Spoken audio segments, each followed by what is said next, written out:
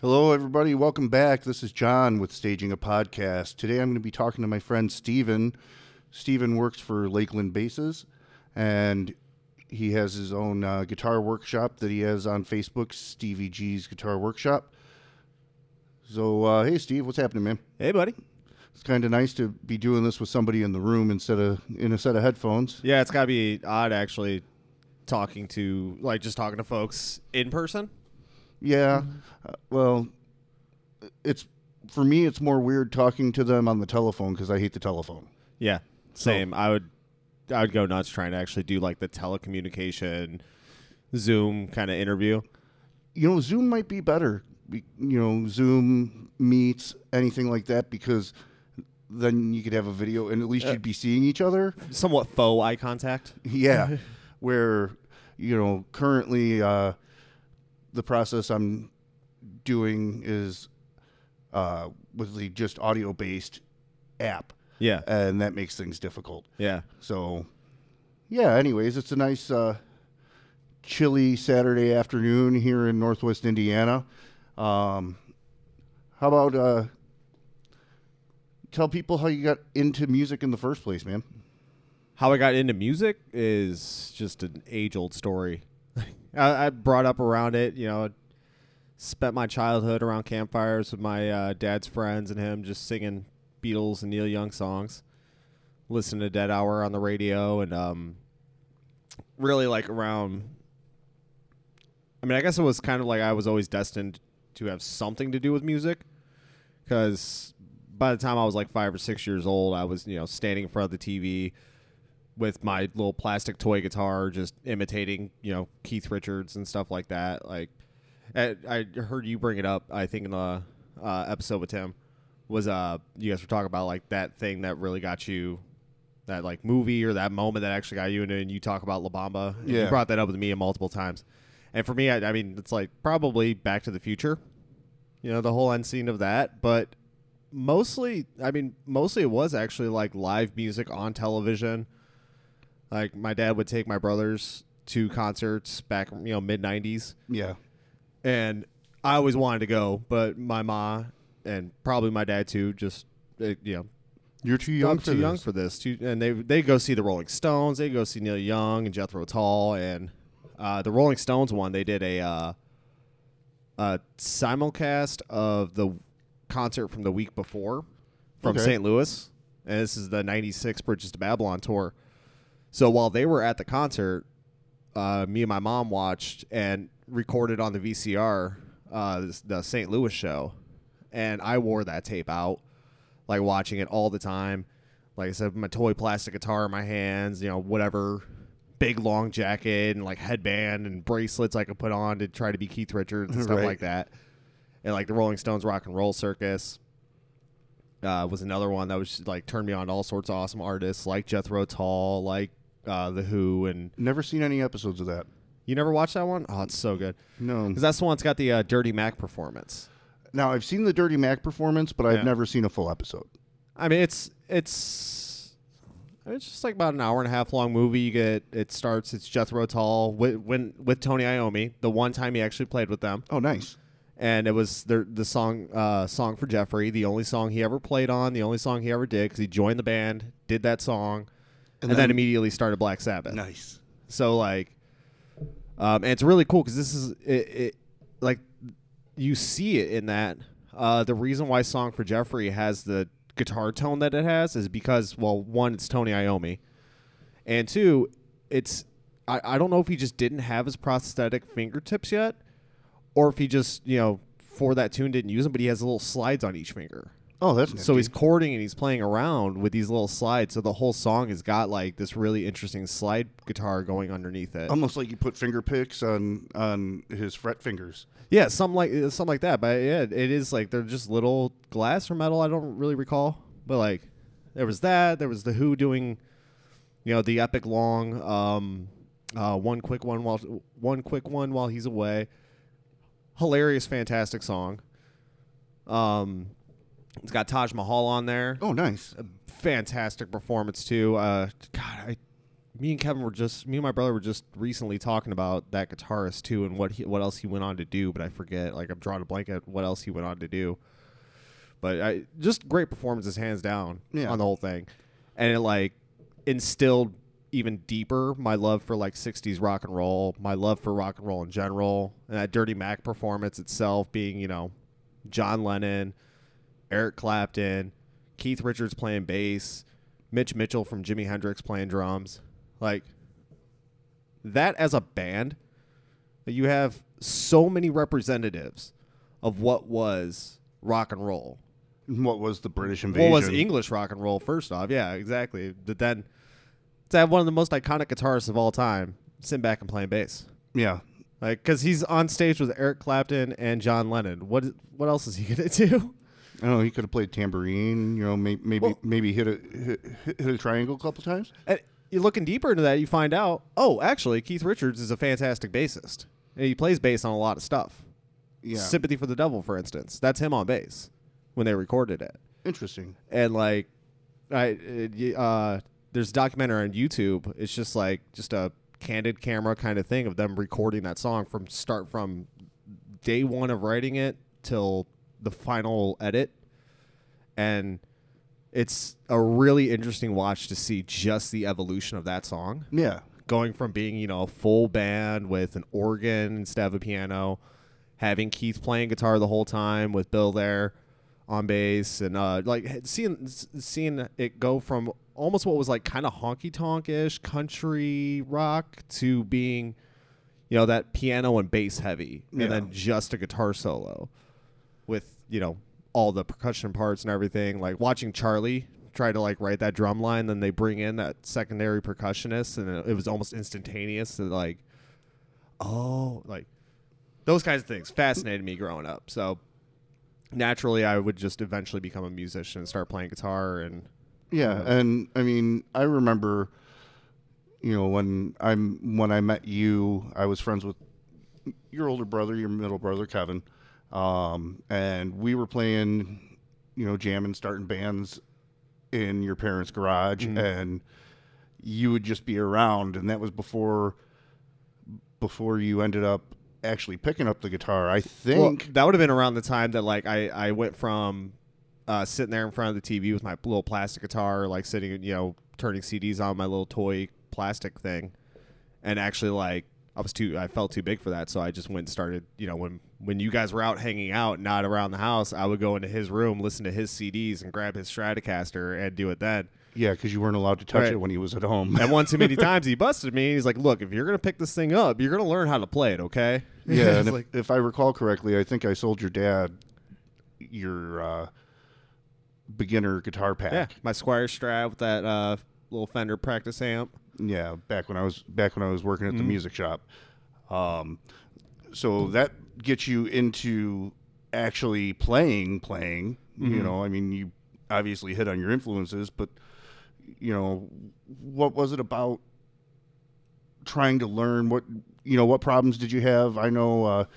Let me give people a little bit of underground knowledge. Steve and his family had a trampoline when he was a kid, and he fell off and broke his arm. And when they cast him, it ended up stunning the growth of his index finger on his left fretting hand. Well, and I mean, it's not like it's not, you know, abnormally small, but it's still it's not noticeable unless I put my two hands together, and then you can really see it. But really, what it was, because so I broke my arm when I was like 9 years old, and that did a bunch of nerve damage, and I lost a lot of feeling in my left hand right off the bat. Like it never returned from that.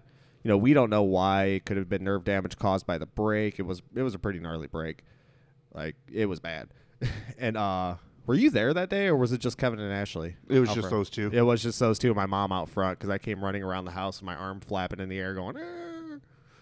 But it was less than a year later that I broke that index finger. Like a small fracture, like real bad jam. It wasn't bad enough to cast it or anything. It was just put it in a splint.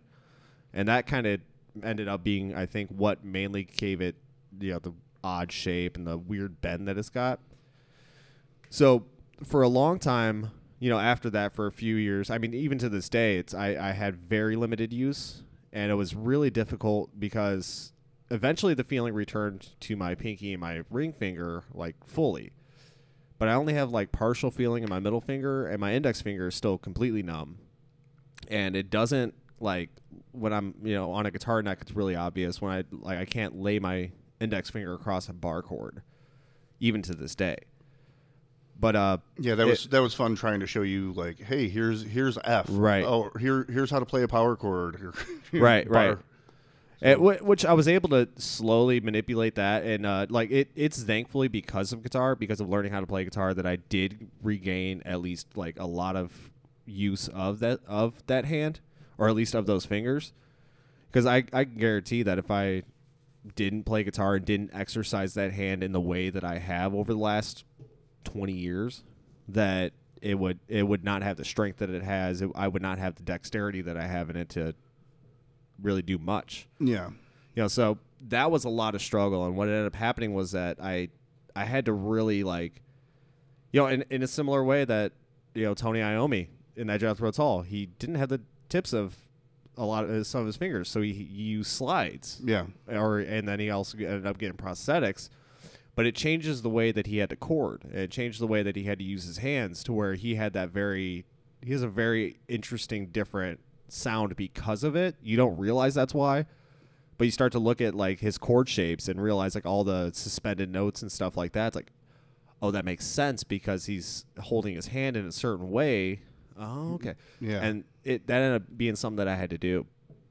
And it was because of that, like, most chord shapes weren't a problem, but it was, like, anything that has to bar that index finger and then chord other notes from that, fret other notes from the other fingers, it was always difficult.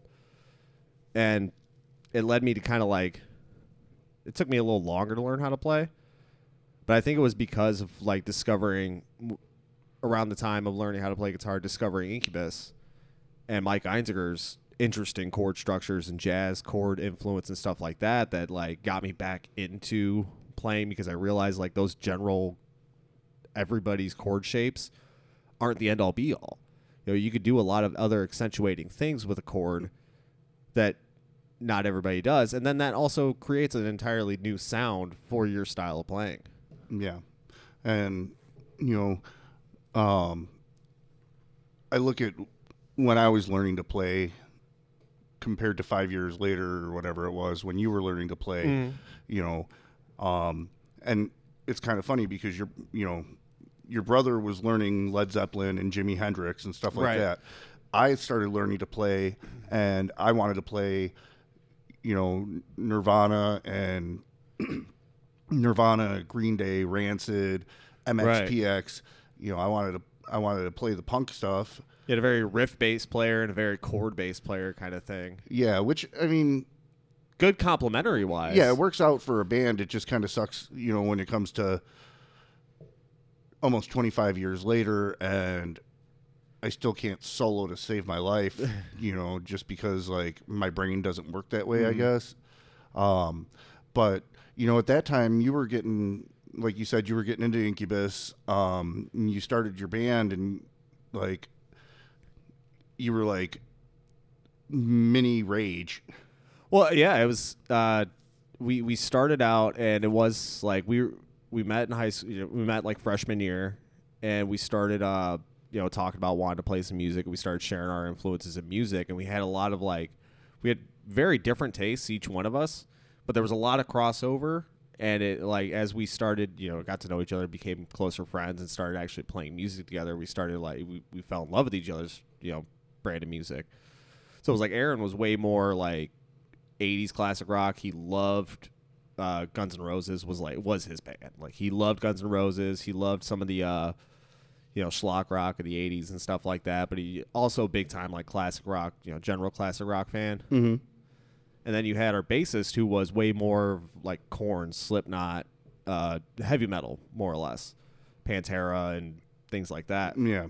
And then there was your drummer, who was just a spaz. And then Tristan, which was awesome because he was just a cultural sponge. He loved hip hop. He loved classic rock. He loved modern rock. He loved anything. He loved pop music. He really was like, that was what was awesome too, was that he just was a fan of the arts. He was just a fan of music itself. It didn't matter what it was. And he was a spaz. Yeah, I tell you what, that kid, I mean, yeah, he was a fun drummer. It was fun how he pulled stuff from different places. But even being around him in just a hangout situation, I probably wouldn't want to do this either. But definitely don't throw that kid behind a drum set and give him a can of Monster or do if you want to play the music that we had to play. Because oh my gosh, he was just a little ball of energy. He was a little. We call him my little bulldog, little pit bull, because he was like 5'5", 5'4", 5'5", just a little, but like stocky, like not fat, but built like a football player. Oh yeah, he was a thick dude. Me and him ended up boxing one time. And he didn't want to. I didn't want to because I knew he could knock me out. Like, we had boxing gloves in the garage, and we would just have fun and box each other, and it was a good time. Oh, it was a blast. Yeah, it was a blast. Yeah, there was many a knockouts, many a black eyes and bloody noses, but we were always laughing. We were always enjoying it. But we were both kind of like, we didn't want to box each other because, well, for me, I'm looking at him like, dude, you are stronger than me. You're more muscular. You're faster. Like, you're an athlete. At this point, I'm not. And he's looking at me like, I don't want to box you because you're almost a foot taller than me, and your reach, like, you could just hold my head here and punch me continuously. We're like, all right, well, I guess it's fair. You can knock me out in one punch, and I could just keep hitting you before you could reach me. So let's go ahead and do this. All right. So, yeah, we're going and I swing high. Of course, swing a little too high. He ducks below it and gets me with an uppercut and just out. Like, for a second, seeing stars. Saw Tweeties. I fell back. Brother caught me and grabbed me, held me up. But, but back to, our musical influence and not, our fighting influence. But then you had me, who was way more of the I love the 90s rock. I had yours and Kevin's taste in music. Of Chili Peppers, Smashing Pumpkins, and that and Silverchair, like that. It was at that time that I discovered Freak Show, and that was a huge influence to us. It was also around that time that I dug deeper into the Incubus catalog. So when I got into them, it was around the Make Yourself album, or it was the Make Yourself album, which to this day is easily top 3 album for me. Like, it meant so much to me. Okay, top 3. Well, we're going to talk about top albums here in a little bit. Oh, fine. But but it was around that time that I started digging deeper into the Incubus catalog. I mean, thanks to your massive CD books. And it was like Science and Fungus Among Us. I was like, ooh, this is heavy. This is cool. It was also at the time that I got into Primus. And that my bass and the friend that ended up becoming the bassist, who played guitar, but he was kind of like that mindset. I was like, I'm not that good, so I might as well play bass. I like bass. We both got into Primus, and then in turn also like Incubus, like early Incubus and stuff. So we really delved deep into like the complicated playing of the bass, and like a bass not being a background instrument, but being in the forefront. So as he was learning, I was learning right along with him. He learned little pop slap tricks and little different, triplets and things like that. And I'd watch him do it, and like, ooh, how'd you do that? Let me see that. Give me that bass. So I'd pick it up, and I'd try to practice it myself. So it was always like, no matter the music that we ended up playing, which our singer ended up getting really big in Rage Against the Machine, the music scene around here was very metal. So we didn't want to be, Tim wanted to be, the bassist wanted to be a metal band. The rest of us didn't really want to be like a hardcore like thrash or anything like that.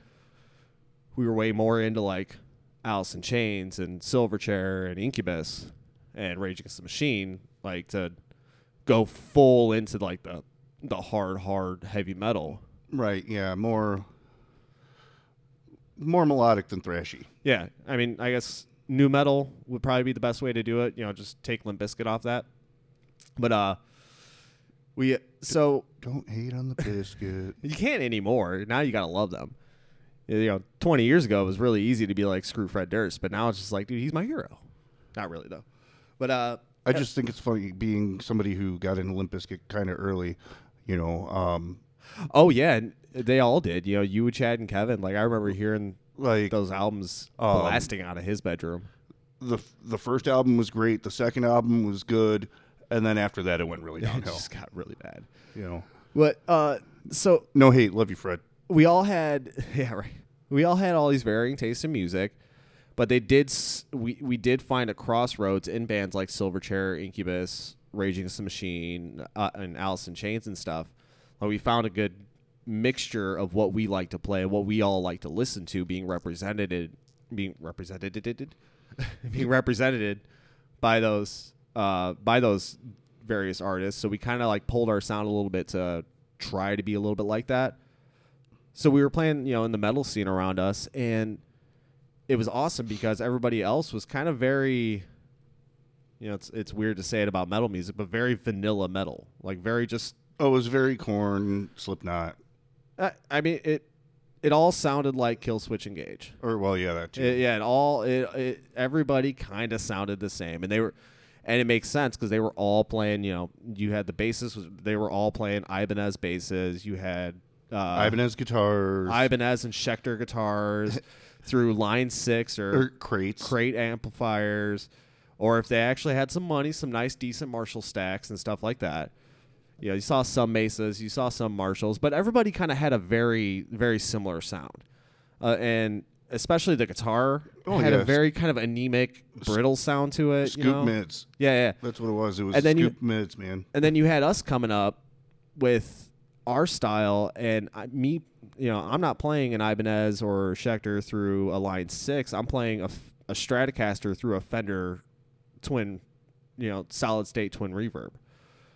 And so it had, right off the bat, my guitar sound was completely different than everybody else's. It was a little thicker, it was a little fuller, and plus the way that I always set my amplifiers, you and I have talked about it, is that like I don't usually like running distortion pedals through a clean channel. I don't really like clean channels on most amplifiers anyways. I tend to take the gain on the amplifier itself and bring it way down, so that way I could have just on the edge of breakup on my dirty channel, and then run a distortion through that with its gain just a little bit down. So when they're together, it has a really thick, heavy sound, but individually, they also individually have their own sounds. I can click over to the clean channel on my amplifier with that same distortion, and it will almost sound like it's coming through like a record player. And I was able to use that to my advantage for some of our tones. And then I could also click the distortion pedal off on the dirty channel of the amplifier, and I have a pretty much clean tone, but thicker. Not as brittle. It doesn't just hit the high end of your eardrum and kind of stuff. Like it actually it fills you. You can feel it a little bit more. Yeah. So like we had that going for us. We had way more eccentric bass lines and stuff like that. Our drum beats weren't just like blast beat or rolling double kick drums. It was like Tristan wrote drum riffs. Like he wrote rhythmic riffs to what we were playing. So we just had that. We had a way of standing out, which is very good for us to be able to like be a good complementary band. Yeah.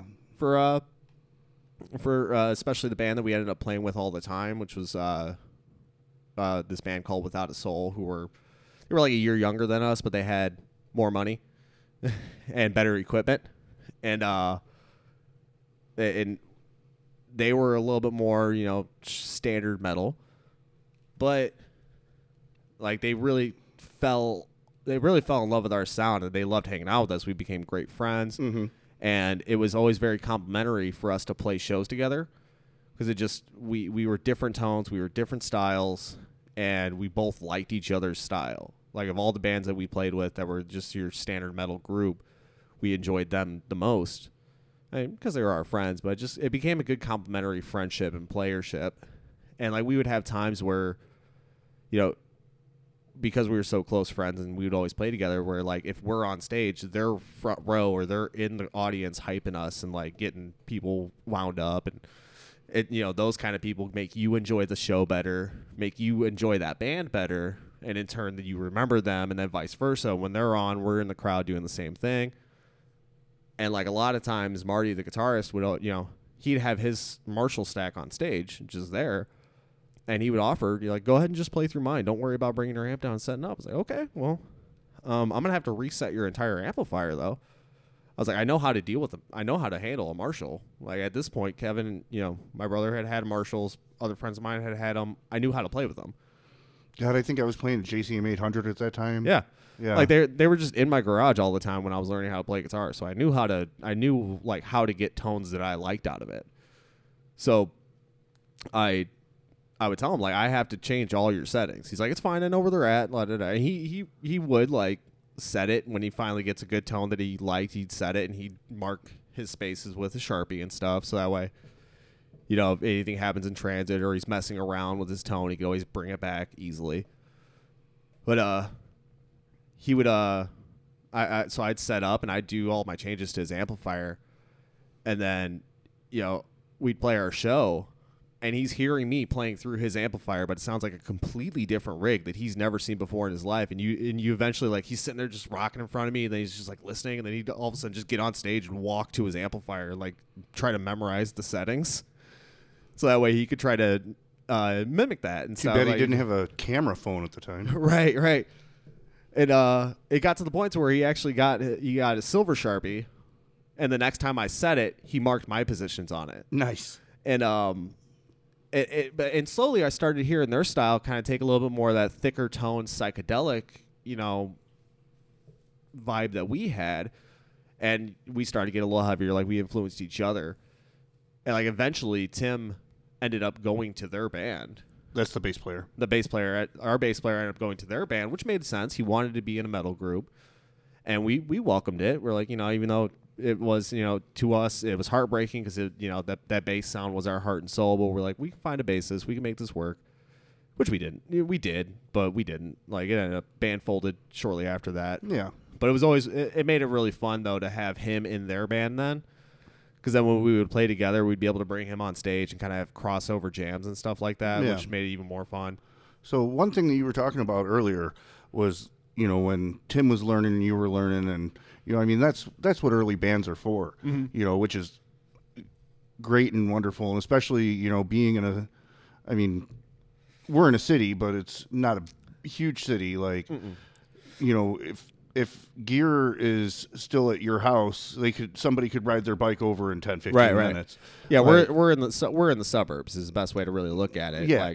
I'm just trying to, give people who don't know the town next to Gary, Indiana, an idea of, how big it is. It's not really that, it's, let me think here. If you live in a city, you would consider it the country. If you lived in the country, you would consider it a city. It's like literally right in between. But it's about 6 or 7 miles from the lake to the edge of the city, and then it's about 4 miles across, I want to say. Somewhere like that, yeah. 500, like that. Yeah, 500, 5 miles. They don't need a geography lesson. So, yeah, they don't? No, they don't need a geography lesson. Are you sure? Because I was just getting ready to talk about...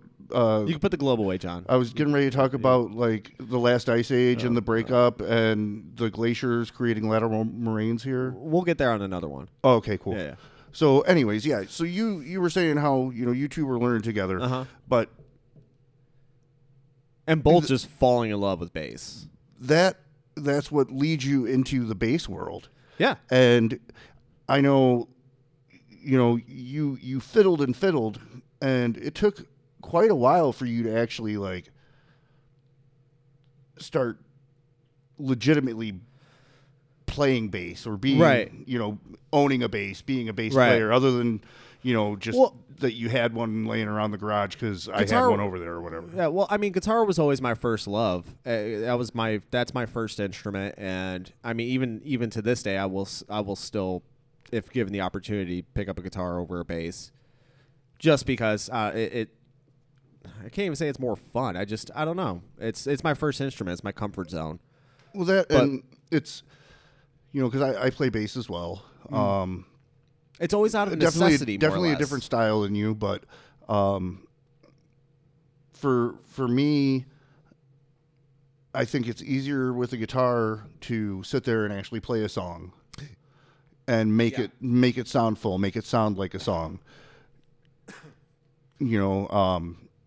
at least with the way that we play. Right. You know, right. I've got friends who are bass players who smoke and Blow my mind. Can Well, turn it into a 3-part instrument. You got guys like there's guys like Marky who, regardless of which one you hand him, a guitar or a bass, he's going to floor you. Like he's gonna melt your face in whatever way he wants to play. And those guys just blow my mind. How, like, first off, you could be so talented at one of them in the first place is just astronomical to me. But to be as talented, equally talented on both of them, that blows my mind. That's a level of dexterity because, you know, you may think on the surface that they are similar, but they're far from identical, and especially in the way that you play them and rhythmatically the way that they're played is guitar and bass is vastly different ends of the spectrum. So when would you say that you actually started really focusing on your bass playing? It would be about 10 years ago when you and I, we had started playing together. You and I did. Yep. And we have a band called Midwest Rendezvous. Yep. And we were doing our acoustic thing, just 2 acoustic guitars, and we were having a lot of fun doing that. But you and I decided that we wanted to, you know, bring members in. We wanted to try to get an actual like full band and stuff, and plug in and play electric, play loud. We got our drummer. We searched around for bassists, and I because of that teenage experience, because of that band, and because of my influences from that time, I have I have very high standards for a bassist. Even more, I have higher standards for the bassist than I would for a guitarist, really.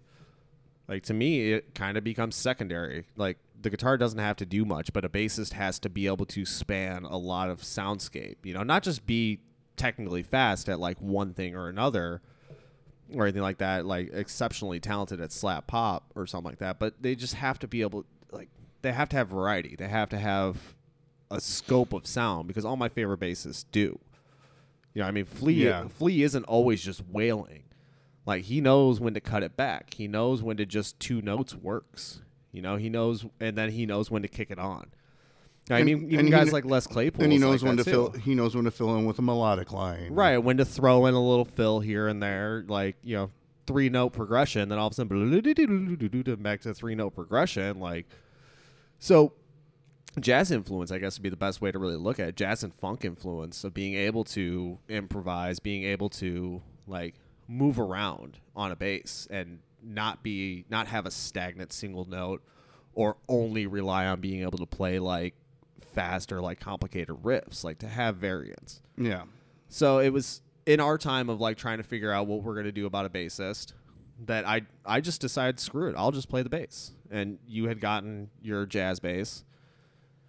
Right? That's jazz bass, right? It's jazz style. That's jazz. You had gotten that, and I mean, we just had it around to play with. But then you just kept it at my house, as with most of the gear. My parents' house, and it was the jam spot. Yeah, I started taking that thing inside and spending the day. You know, you'd come over when you get off of work, and we'd play around all night long. But, like, while I was at home doing nothing during the day, I'd go on and I'd watch, like, Flea videos or instructional videos that he had put out back in, like, the 90s. Mm-hmm.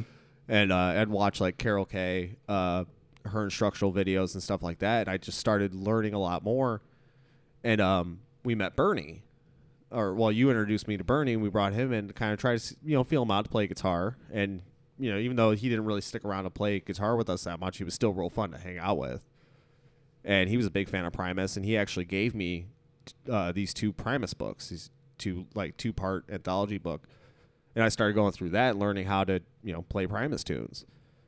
And it was around that time that I realized, like, wow, I could actually be pretty good at this. Guitar, I always felt like I hit points of stagnation. I don't really get better. I'm not that good technically, but when I'm in a jam, when I'm playing with people, I can play pretty well and, you know, sound good from what I've been told. But, you know, as just a general player, like, if we're just trading licks back and forth, people are going to stomp me all the time because I just don't have that. I never learned guitar solos when I learned how to play songs. I always end up improvising those, unless it's a very simple or very like specific melodic line. Yeah. Most of the time, I'm just improvising them within the box that they're playing. Yeah, and that's something I noticed with your guitar playing is after you started playing the bass, your guitar playing ended up changing as well. Yeah. You know. Oh yeah, because we play, or we're both big fans of the Grateful Dead, so we play Dead songs. You know, whether we're playing them out when we're doing a show or whether it's just us hanging out, right? And you know, we're throwing Dead songs back. We just end up in E, and it's like, okay, I guess we're playing Cassidy. Like, yeah, and you know, I think I saw a real build in your guitar playing at that point, which was kind of nice. Yeah, and that was because like I actually forced myself to sit there and all those things that I like wouldn't learn, that I just for some reason either had a mental block for or just felt like I wasn't good enough to be able to play. You know, when it came to like solos and stuff like that, the very like specific note for note kind of like movements and stuff like that, I had to force myself to shut that part of my brain off to tell me that I'm not good enough to play that kind of stuff, because that's literally what you have to do when you're playing bass. You know, it isn't just put yourself in a chord and, you know, fiddle around until it sounds right. You know, which is a lot of guitar. Really, if you learn chord shapes, you can end up being a very good guitarist just by fiddling around within those chord shapes. Yeah, I mean, there's the whole caged system, which I mean, I don't want to get that deep into explaining it, but you just take your basic chords and you can move them anywhere on the neck, and you've got different chord. It's just a different key of this. It's the same chord shape in a different key, and then you can move around within those frets of that chord. So it forced me to be a little less freestyle and a little bit more conscious of every note that I'm playing. And it was because of that I felt a big change in my guitar playing as well, and like a lot more confidence in my ability to, you know, lead and play solo and stuff like that. But it still wasn't, you know, that was 2012, 2013-ish. And that was after, you know, after we had kind of hung up that idea, the drummer stopped showing up. We went back to just playing a couple acoustic guitars. And it still works. It still works. And we've been that way since, and I'm happy with that. And then it was after that I went and spent, you know, that's a year in Kalamazoo, living in a house with a bunch of other artists, most musicians, but also like, you know, fire dancers and visual artists, painters and stuff like that. The good old bohemian hippie lifestyle was fantastic. My bedroom being right next to the jam room, which had a drum set in it. Like, you haven't lived until you've learned how to fall asleep to somebody playing the drums a door away from you. Right. Like, I can sleep through anything now, man. You can put me, I could be in a tent next to a train track. I will sleep through it. But it was being around all those musicians that, like, it taught me a lot more about playing, a lot more about subtleties of playing with other people, of you know, sharing a lot of the sonic environment with folks. Yeah, the whole what you don't play is as important as what you do play. Exactly, yeah. And then also being around a lot of really good, you know, talking about bass, being around a lot of really good bassists and seeing their techniques and seeing the variety of ways people play. And then I brought that back home with me, and still just playing guitar primarily. And it was a couple of years after that Kevin and I, my brother and I, it was in 2015. It was the summer of the Fare Thee Well shows. Yep. You and I had gone to that. I paid a Soldier Field parking employee $40 to sneak me into the second half of the last show. And that was fantastic. And you know, just high on that, just that whole environment of that whole weekend was fantastic. It's like, oh man, I wanted to get back to the festival scene. I wanted to get back to, you know, my people. That felt like my people, which, you know, are the deadheads in the lot. And it was awesome having that around Soldier Field. You're like, you're in the middle of Chicago, but you feel like you're in a field in the middle of nowhere with a football stadium. Yeah. It like in between everybody. And especially since, you know, in 1995, you'd have been 6 years old. I was 12, and that was the last time that the Dead had played there. Yeah. Because, well, I was R.I.P. Jerry. Yeah, I was 5 when Jerry passed. So I turned 6 like a month and a half after that. Yeah. But and my so parents we never didn't gone to that show, and so we never really got to have that. yeah, we never got to see Jerry, but we've gotten to listen to a lot of Jerry. Like we've with Dead Hours, with your extensive CD collections and stuff like that. Like we've and now with things like we've experienced as much Jerry as most people who ever went on tour with the Dead. The Dead Archives. Yeah. I forget what my app is called because it's just in my music section here. Yeah, Deadhead Archives. Yeah. But so that put the fire back in my belly. That's like, oh yeah, I want to be around this more again. Like I want to get back to this. And well, you ended up going to Lock-In that year. And it was right after that Kevin hit me up and let me know, like, hey, you want to go to Lock-In? I was like, I don't know, maybe. Where's it at? It's like it's in Virginia, West Virginia or Virginia, I forget. But I was like, ooh, that's a distance for a show. He's like, yeah, and tickets are pretty expensive. He's like, but have you looked at the lineup? I was like, no. So I pull it up and I look at the lineup, and sure enough, I immediately text him back. I was like, yes, we're going. Let's go. And like it was the week of. We went. We get in my car. We drive out there. We don't have tickets. We don't have anything. We don't have anything planned. We just pack our stuff in the car and we go. And we get out there, and it was a 4-day festival.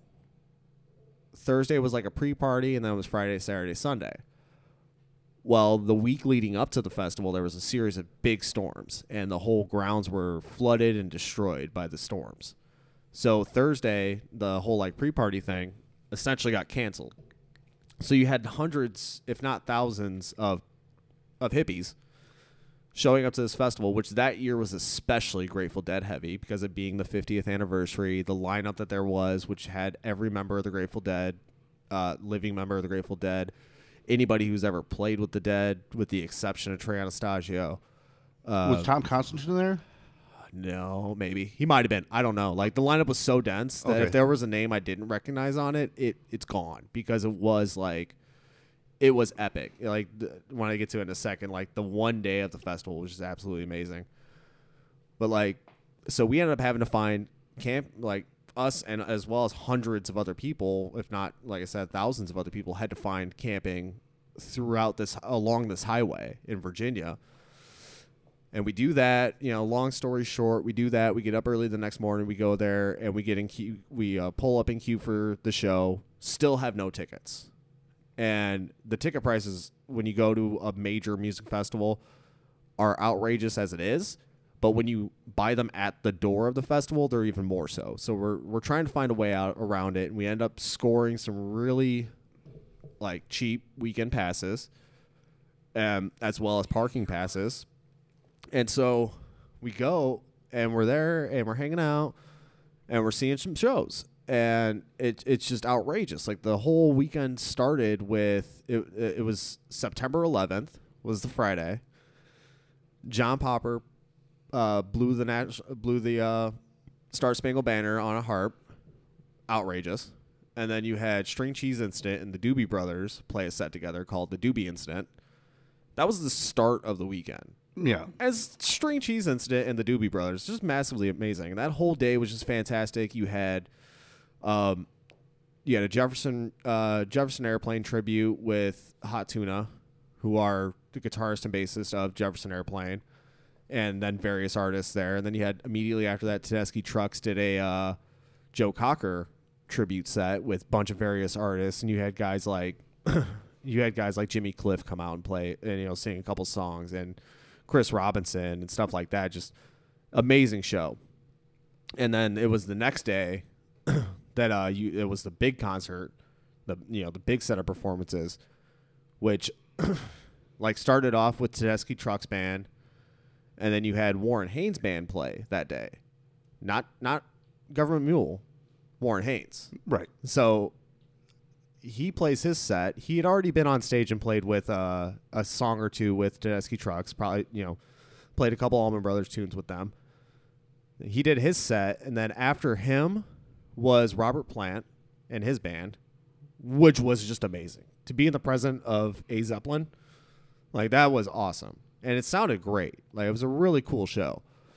And then after him was, I believe it was immediately after him was Widespread Panic on the stage next to him, because you had side-by-side stages. And when one band would end, the next one would begin.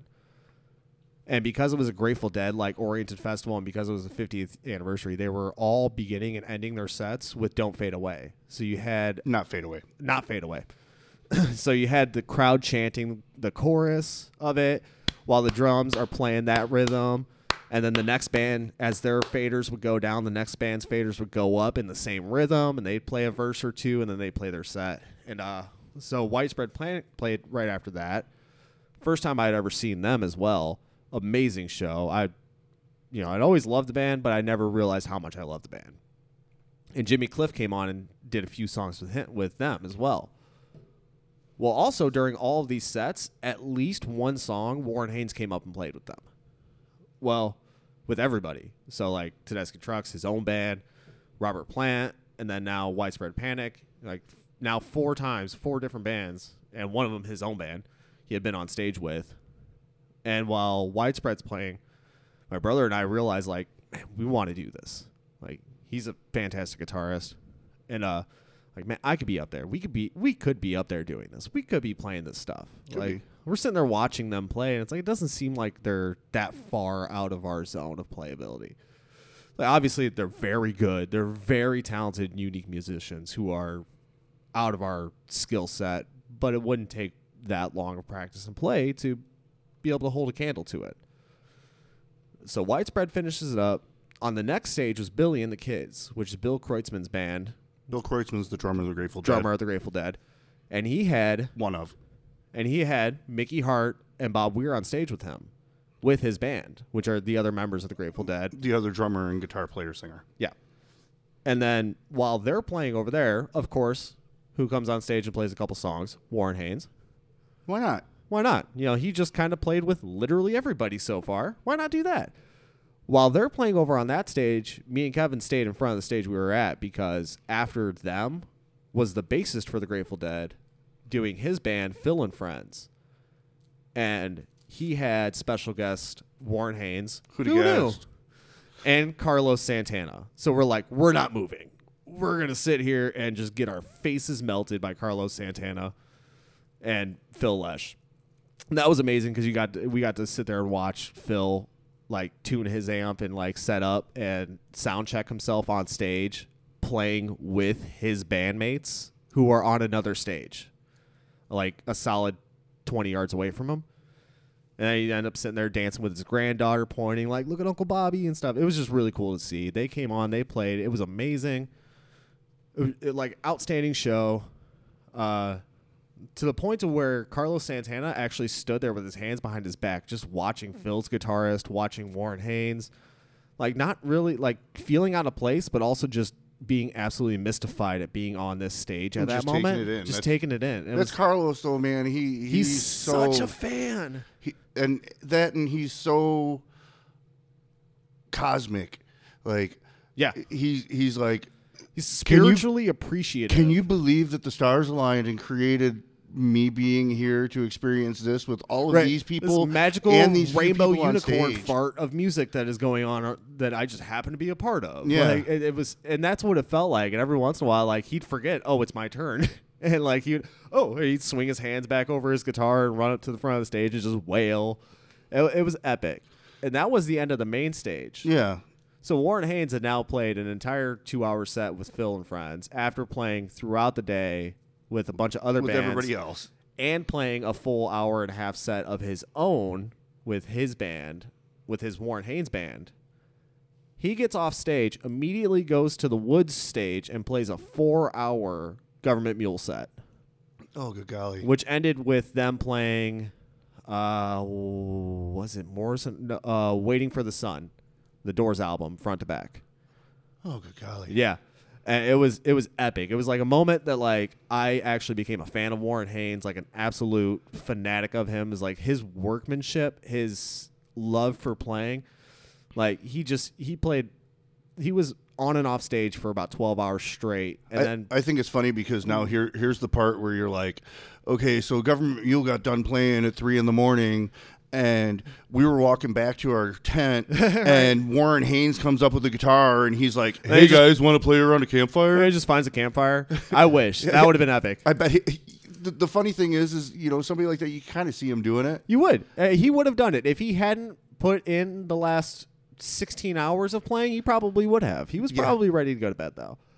But what ended up happening was we all went back to our campsites and stuff, and we you know, it was like 3 a.m., but nobody was going to bed. Like, everyone was lighting their fires, everyone was hanging out. And one of the guys that we were camping with he was a percussionist. He had a whole bunch of noisemakers and hand drums and stuff, and little drum circle starts, which is, of course, to be expected.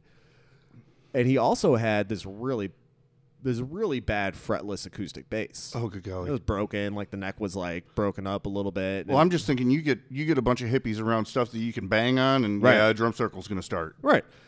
Well, naturally, there's enough people hitting things, so I grabbed the bass.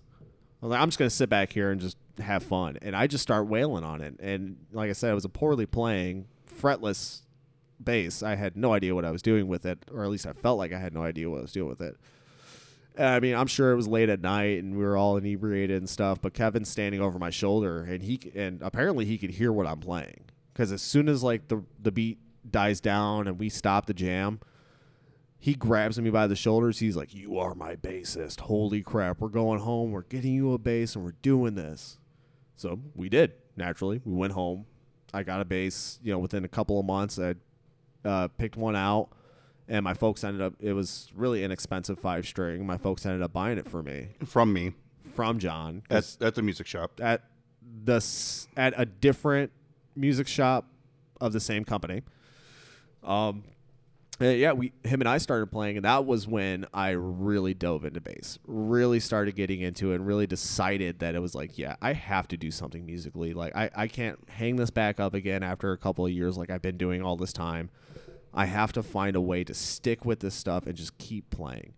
Even if it's not necessarily playing in bands, I have to do something musically or in the music industry.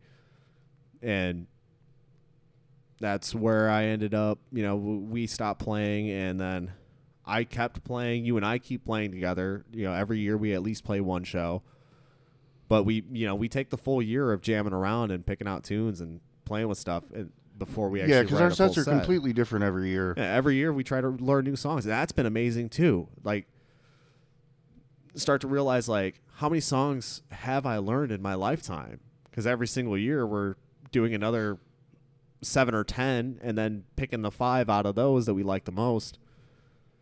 But like, I had the thought process of like trying to get into studio musicianship and like making a day job out of it, to where, you know, I'm past that age where I want to be like a touring musician or like a rock star. Like that's long in the past. I want to play. Yeah, that, you know? And I mean, I'd love to get paid for it.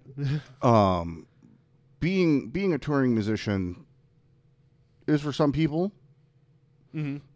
I don't think it would be for me. That's what I wanted to do when I was in high school. Like, I'm like, I'm going to be a rock star. Late teens, early 20s, 100% would have been on board with it. But by the time I hit 25, I would have been done with it. Yeah, you know? And my thing, like, I was 20 and I went on tour with my friend's band. I was the roadie, the driver. They were going to go out on. They had a week-long tour scheduled, but they didn't have a vehicle big enough to carry all the equipment, right. So they were going to have to take 3 vehicles. Right. So they asked if I would be able to borrow my parents' Suburban, and we packed up a whole band into a Suburban and went out for a week. You always got, if one of the members of the band doesn't have that vehicle, you always have that one buddy. We had a guy, one of our friends, who was essentially like our roadie, just because he had a big old 70 station wagon. Yeah. And, the thing is, for me, man, I went out for a week, and it started out, it was fun. It was a blast. I woke up that last day in Springfield, outside of Springfield, Illinois, had to bust ass to get up to Detroit, drive 8 hours to Detroit. By the time I'm getting there, I'm so frustrated that I'm flipping off truckers. Right. Like, and I'm a pretty chill dude. And then there's the smell of feet. Well, there's Like, not only does that all sound exhausting in itself, but the smells kick in then. You know what though? It wasn't that bad because we were lucky enough that they had planned ahead and talked to the other bands and stuff and arranged actual housing for us for most of the nights. Right on, so you guys weren't just like bouncing from parking lot to parking lot, like right. We were sleeping on motels and stuff. We were sleeping on floors. There was one night in a house at least. Yeah, we were sleeping on floors in a house or an apartment. Right. You know, there was one night in a dingy motel, but the thing is like, other than the fact that we've got backpacks full of dirty clothes, like, yep, we were all clean at least. Right. So, yeah. Let's see. We're getting close to an hour, Steve. We haven't even hit where we need to hit. So I've got an idea. Let's turn this into a 2-episode situation. We'll end up discussing more on the next episode because we haven't even gotten how you got to work where you work. We're getting to the good part. Yeah. But top 5 albums, man. Top 5 albums is, damn, that's damn near impossible. I know. I mean, especially being put on the spot. Right, in no particular order, for sure. No particular order. Pink Floyd, Animals, Incubus, Make Yourself. Draw between Zeppelin 3 and Zeppelin 4. I think I have to go with 3. Oh, goodness. See, Chili Peppers, One Hot Minute, and argue with me in the comments. I mean, I don't even know if that's top 5. No, that's 4 right now. Well, I don't even know if that would be in top 5, but that was very influential. And then Grateful Dead, Shakedown Street. Oh, Shakedown Street, yeah, that's a good one, man. That was my first CD. Lowell George produced the crap out of that. Oh yeah. And that was when I was like 4 or 5 years old. My uncle bought that for me. That was my first CD. He's like, just pick a CD out. We're at Flipside Records. Right? That was the name of that place? Yeah. And we're there, and I loved the cover of it. Yeah, that's where I played my first concert, right. Flipside really? Parking Lot. Yeah. I loved the cover art on it, and then I knew the song Franklin's Tower. Not Franklin's Tower. Yeah, Franklin's Tower is on that one. No. Fire on the Mountain. That one's on that one. Yeah. Yeah, I knew that song, and I knew Good Lovin'. Like we're talking about 4 or 5 years old me. Already knew these songs. Right. Like, that tells you how music played into my life. But yeah, I think that's pretty close to the best top 5 that I can gather on the spot. I mean, maybe, you know what? I might have to replace One Hot Minute with Freak Show. Yeah, I think that's a good place to switch those 2 out. Okay. Silverchair Freak Show definitely did a number on me too as a teenager. Like, I mean, to this day, I still pop it on all the time and love it. Yeah, fair enough. So. All right. So with that, we're going to wrap it up for today. Thank you for listening to Steve's coherent ramblings about concerts in Virginia and playing in high school bands. Yep. And we'll get back next week and we'll hit more of the nitty gritty. Yeah. All right. Thank you so much. Thanks, This is folks. Staging a Podcast.